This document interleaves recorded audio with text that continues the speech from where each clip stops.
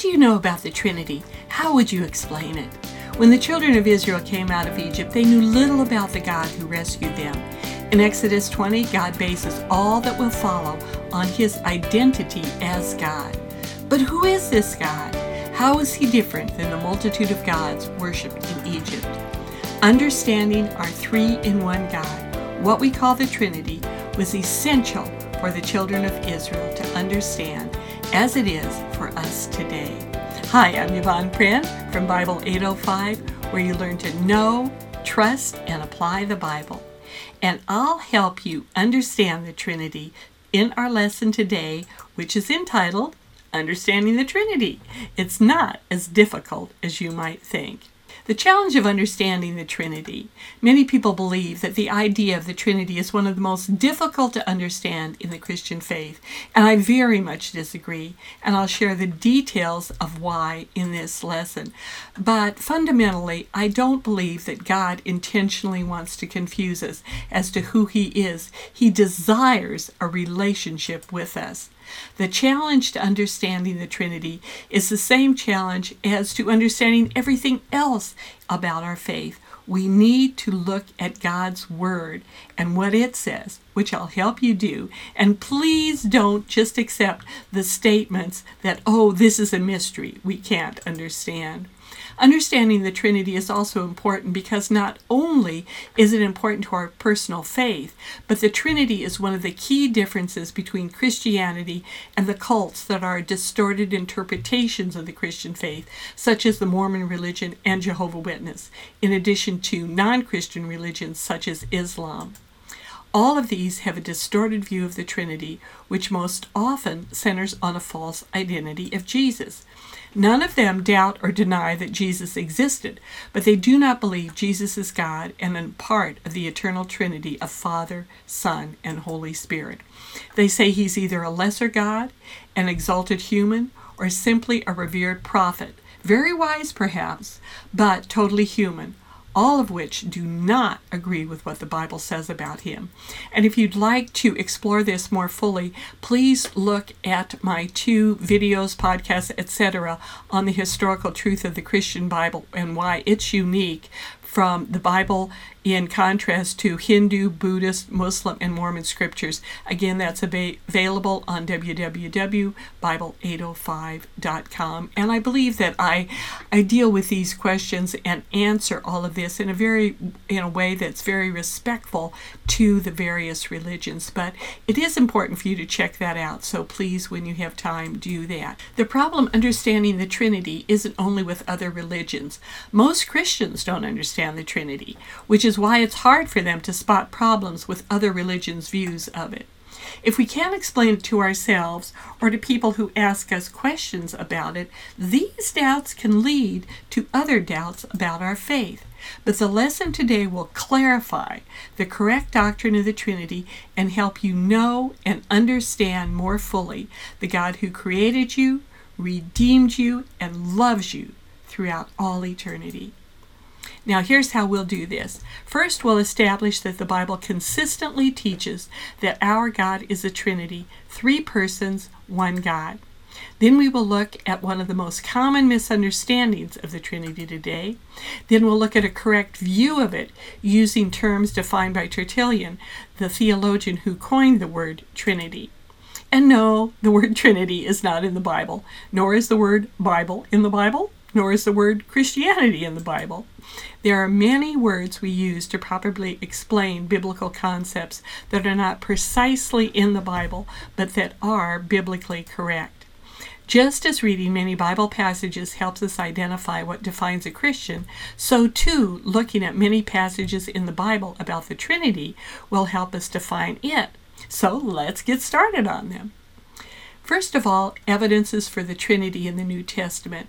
An early one, of course, is on the baptism of Jesus, where it says in Matthew 3:16 and 17, "When Jesus was baptized, immediately he went up from the water, and behold, the heavens were opened to him, and he saw the Spirit of God descending like a dove and coming to rest on him. And behold, a voice from heaven said, 'This is my beloved Son, with whom I am well pleased.'" All 3 members of the Trinity are here, with the Father speaking, the Spirit descending like a dove to empower Jesus for ministry, and Jesus being baptized. All members of the Trinity are united in their initiation of Jesus' earthly ministry and prefigure their roles in it. The New Testament continues with many references to both the separate and united work of God the Father, God the Son, and God the Holy Spirit. Later in this lesson, we'll talk in much more detail about their various roles in our salvation. Now, what about evidence of the Trinity in the Old Testament? Many people are familiar with Genesis 1:1, where it says, "In the beginning, God created the heavens and the earth," where the word God is in the plural form, Elohim.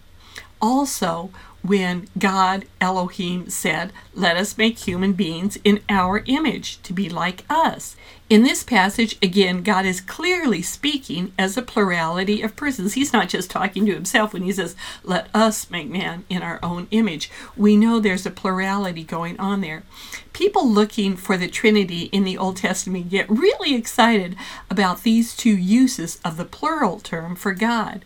But what about the Shema? The statement that seems to clearly state there's only one God.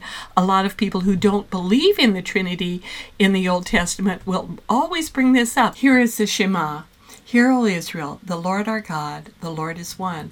Love the Lord your God with all your heart, with all your soul, and with all your strength." At first reading, it's hard to see any evidence of the Trinity in that verse, and many use this verse to deny the existence of the Trinity. However, when you look at the Hebrew word for God in this verse, it is the same plural word, Elohim, that is used in Genesis for God. And in fact, the word Elohim is used for God 2,600 times in the Old Testament, in every book, in many, many settings. This is the word that the Old Testament uses again and again and again for God.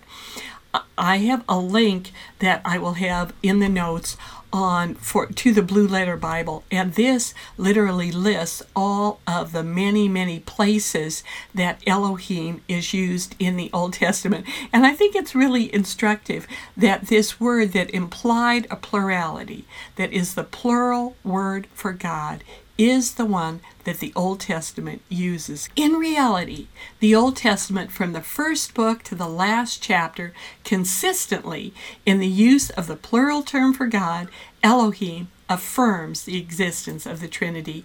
That use of the word alone doesn't answer all the questions about the Trinity in the Old Testament, and I've done another lesson focusing solely on the Trinity in the Old Testament. Please check that out for a much more detailed discussion of this. In it, I answer such questions as, how do we reconcile passages that say God cannot be seen with other passages that clearly say a biblical character saw and talked to God? And did Jesus appear to people before he was born in Bethlehem? And why was the Holy Spirit only given to some people in the Old Testament, not all believers? This lesson, again, is available at www.bible805.com. It's on the podcast in the video channels. Knowing that the Trinity, though, is affirmed throughout the Bible extensively, consistently in both the Old and New Testaments is one thing, and that's good, but that doesn't help us understand it. How can we explain three persons, one God? That's what we'll spend the rest of this lesson learning. And again, it is not really difficult to understand, so hang in there with me on it. Now, first of all, I want to give you an incorrect explanation, and I know many people are very well-meaning when they bring this up, but one of the really popular explanations for the Trinity is that it's like ice, water, and steam, or like one person as husband, father, and son.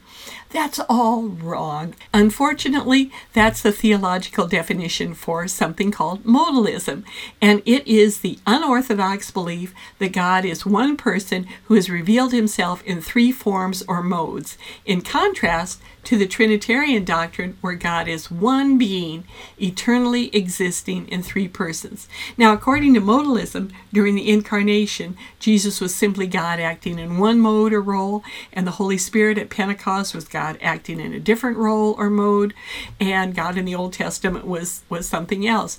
Thus, God, according to the modalists, does not exist at the same time as Father, Son, and Holy Spirit. Rather, he's one person and merely manifests himself in these three modes at various times, and that is not a biblical view. This is not what the Trinity is. The correct teaching of the Trinity is one God in three eternal, coexistent persons, the Father, the Son, and the Holy Spirit. Modalism was refuted by the church father Tertullian in 213 AD.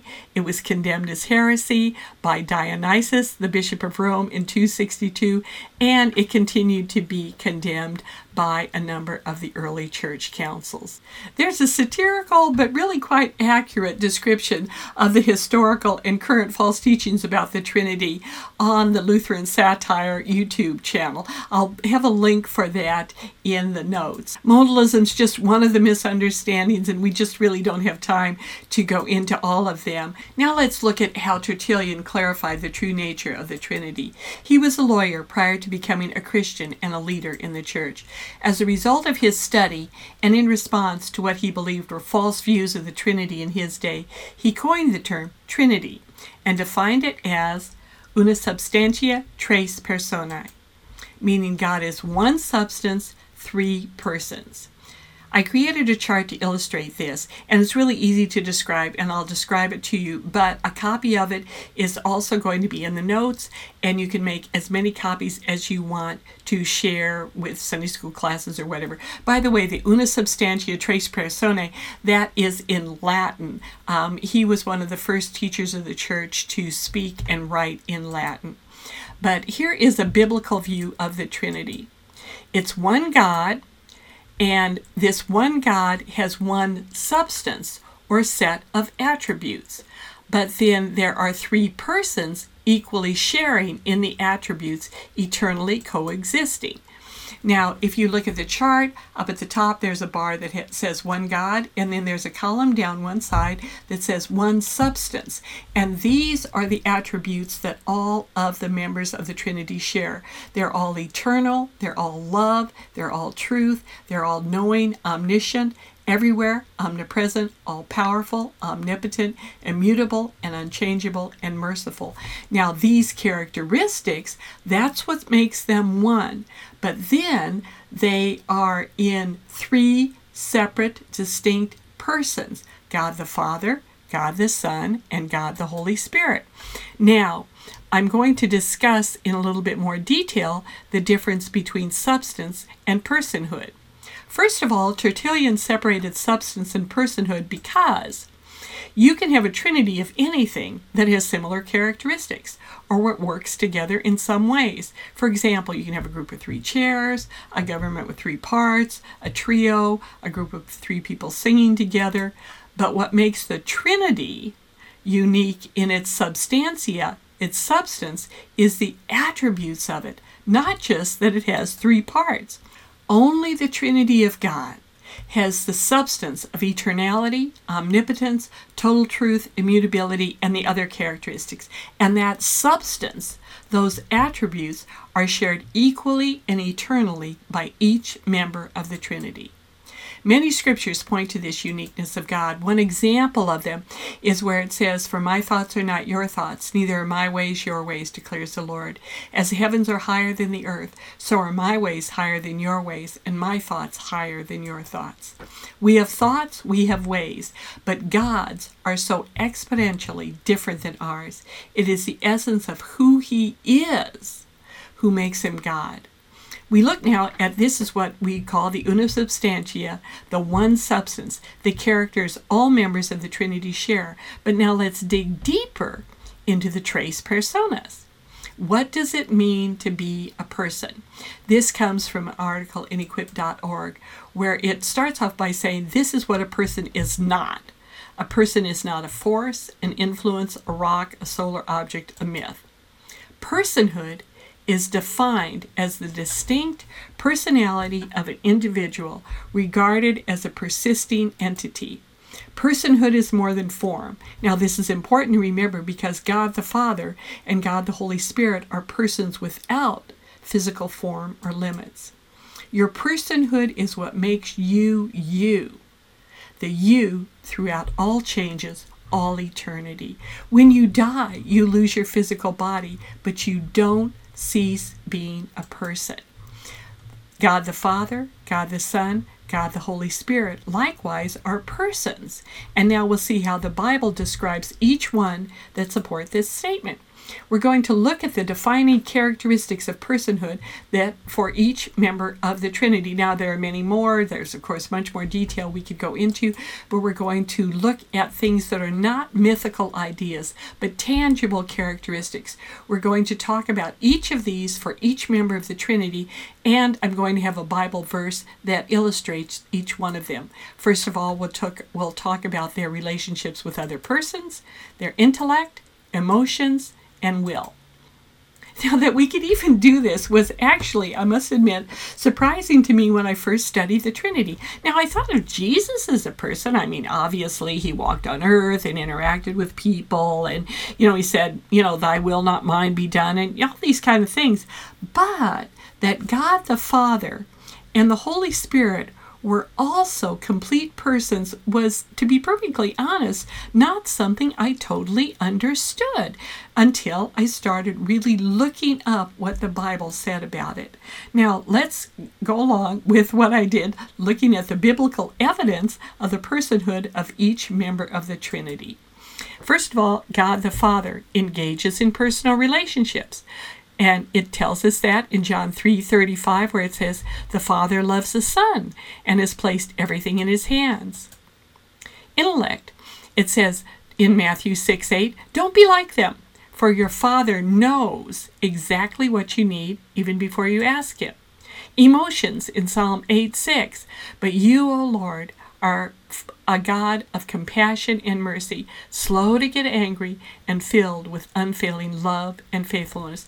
All these emotions our God has. Will, for whoever does the will of my Father in heaven is my brother and sister and mother. God the Son. The Son engages in personal relationships with God and other people. In John 11:41 and 42, it tells us, Jesus raised his eyes to heaven and prayed, Father, I'm grateful that you've listened to me. I know you always do listen, but on account of this crowd standing here, I've spoken so that they might believe that you sent me. His intellect. And I like this verse. I think it's kind of interesting, where in John 2 it says, but Jesus didn't trust them because he knew all about people. No one needed to tell him about human nature, for he knew what was in each person's heart. And Jesus' emotions. In Matthew 9, it says, he taught in their meeting places, reported kingdom news, and healed their diseased bodies. He healed their bruised and hurt lives. When he looked out over the crowds, his heart broke. In John 11:35, it tells us Jesus wept. And then, of course, in John 13:1, it says, having loved his own who were in the world, he loved them to the end. And then Jesus did have a will. He said, Father, if you're willing, remove this cup from me. Nevertheless, not my will, but thine be done. And then God the Holy Spirit. And I think you're going to find this really interesting. I know it was to me. The Holy Spirit engages in personal relations.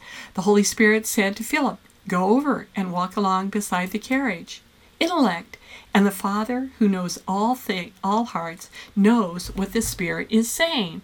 For the Spirit pleads for us believers in harmony with God's own will. The Spirit knows what's God's will, and so the Spirit prays for us. Emotions, but they rebelled against him and grieved his Holy Spirit, so he became their enemy and fought against them. In Isaiah 63:10. And then in Ephesians 4:30 it says, and do not bring sorrow to God's Holy Spirit by the way you live. Remember, he has identified you as his own, guaranteeing that you will be saved on the day of redemption. And a will, where it says in 1 Corinthians 12:11, it is the one and only Spirit who distributes all these gifts. He alone decides which gift each person should have. Within the Trinity, here are some verses on how Jesus interacted with the Father. They know each other. In Matthew 11:27, it talks about no one knows the Son the way the Father does, nor the Father the way the Son does. They love each other. The Father loves his Son and has put everything into his hands. They speak to each other. This is kind of a neat verse where in Luke they speak to each other. The setting of this verse is after Jesus successfully sent out the 70 and they returned and they were all excited about what had happened. It says that he, Jesus, was filled with joy of the Holy Spirit and said, I praise you, O Father, Lord of heaven and earth, for hiding these things from intellectuals and worldly wise, and for revealing them to those who are as trusting as little children. Yes, thank you, Father, for that is the way you wanted it. And then we have a number of examples of how the Holy Spirit was continuously involved in the life of Jesus from his conception. It says, the angel replied, the Holy Spirit will come on you, and the power of the Most High will overshadow you, talking to Mary. So the baby born to you will be holy. He will be called the Son of God. During his temptation, it says, then Jesus, being filled with the Holy Spirit, returned from the Jordan and was led by the Spirit into the wilderness. In his ministries, it said then that Jesus returned in the power of the Spirit to Galilee, and news of him went out throughout all the surrounding region. And then in Acts 10:38 it says, God anointed Jesus of Nazareth with the Holy Spirit and with power. Then Jesus went around doing good and healing all who were oppressed by the devil, for God was with him. And, of course, one of the most significant ways the Spirit was involved in the life of Jesus is in Romans 8:11, where it says, but if the Spirit of him who raised Jesus from the dead dwells in you, he who raised Christ from the dead will also give life to your mortal bodies through his Spirit who dwells in you. In their interactions, each person of the Trinity has a different role. The theological term for this when discussing these roles is what they call the economic Trinity. Now, the term economic doesn't have anything to do with money. Why they call it that? Well, I started to say I don't know, but the reason is it comes from the Greek word oikonomia, which literally means household management. It is the term that describes the different roles that the members of the Trinity have while all working towards the same goals. Now, here's how it works out in our salvation. God the Father initiates it. It says in John 3:16, for God so loved the world that he gave his only Son. God the Son, Jesus, accomplishes the work of salvation. He, Jesus, is the atoning sacrifice for our sins. It tells us in 1 John 2:2. The Holy Spirit then regenerates and renews us. In Titus 3:5 it says, according to his mercy he saved us by washing of regeneration and the renewing of the Holy Spirit. And they all do it together in perfect love and harmony, deferring to one another when appropriate, working to glorify each other, all examples of how we should all work together. In review, in summary, the doctrine of the Trinity is not a mysterious hidden teaching, but one clearly taught throughout the Bible. And understanding the Trinity is essential for our understanding of the character of our God and how he works. For a related lesson on the Trinity, which I initially had as part of this one, but made separate because of length, please do see the Trinity in the Old Testament, with a special emphasis on Jesus as the angel of the Lord. And I also have a short lesson and video just explaining the chart I talked about in more detail. The chart shows one God consisting of one substance, all the same attributes, eternal, loving, truthful, etc. All of these different things, this one substance, all of these attributes, characteristics are shared by three eternally distinct persons, God the Father, God the Son, and God the Holy Spirit. There's one more thing that I want to mention before I quit, and that is if you're paranoid like me, after I learned about the Trinity, I had this big fear. It was a big worry that what if I don't understand which member of the Trinity is doing what? Or what if I refer to God in the wrong way? Will that be a big mistake? I mean, will God the Father not get the honor he deserves? Will Jesus be upset with me? Will the Holy Spirit be sad? But as I thought about it and prayed about it, no, I don't think so. God often uses human analogies to refer to himself. And here's one I came up with that may be useful. I know it was useful to me as I thought about it. For example, when people talk about coming to the Prenz, that's my last name, Yvonne Pren, for dinner, they don't say, Yvonne will cook, and my husband Paul will tell jokes and talk. And they both make us feel welcome. People just say, we're going to the Prenz for dinner. They're simply going to be with us. My husband and I are a unit in our ministries and life and work. And though we remain individual persons with different roles within it, we love our guests that join us, and we don't expect them to define exactly who did what when they sit down to dinner.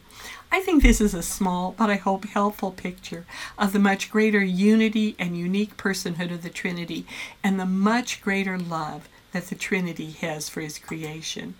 I think God the Father, Son, and Holy Spirit delight when we make even the most feeble attempts to learn more about him or talk about him, regardless if we are exact in our distinctions of understanding of precisely which person of the Trinity is doing what at a precise time. A final reminder about the Trinity. I pray that this study of the Trinity hasn't been merely a theological exercise, but an opportunity for you to get to know our God better. In closing, consider this Trinitarian benediction from the Apostle Paul. May the grace of the Lord Jesus Christ and the love of God and the fellowship of the Holy Spirit be with you all. Because our God, the Trinity of three persons existing from all eternity, have shared grace, love, and fellowship among themselves, they can now pour it out on us. That's the essence of the Trinity. Now that wasn't so hard to understand, was it? That's all for now. Please check out the show notes and other materials at www.bible805.com. Until next time, I'm Yvonne Pren, your fellow pilgrim, writer, and teacher for Jesus. And I'd like to close with this benediction. May you know the invitation of God to move from confusion to clarity, from wandering to rest, from loneliness to knowing you are loved, from turmoil to peace, from wherever you are on your spiritual journey to a growing knowledge of God's Word and in your personal relationship with the Father, Son, and Holy Spirit. Amen.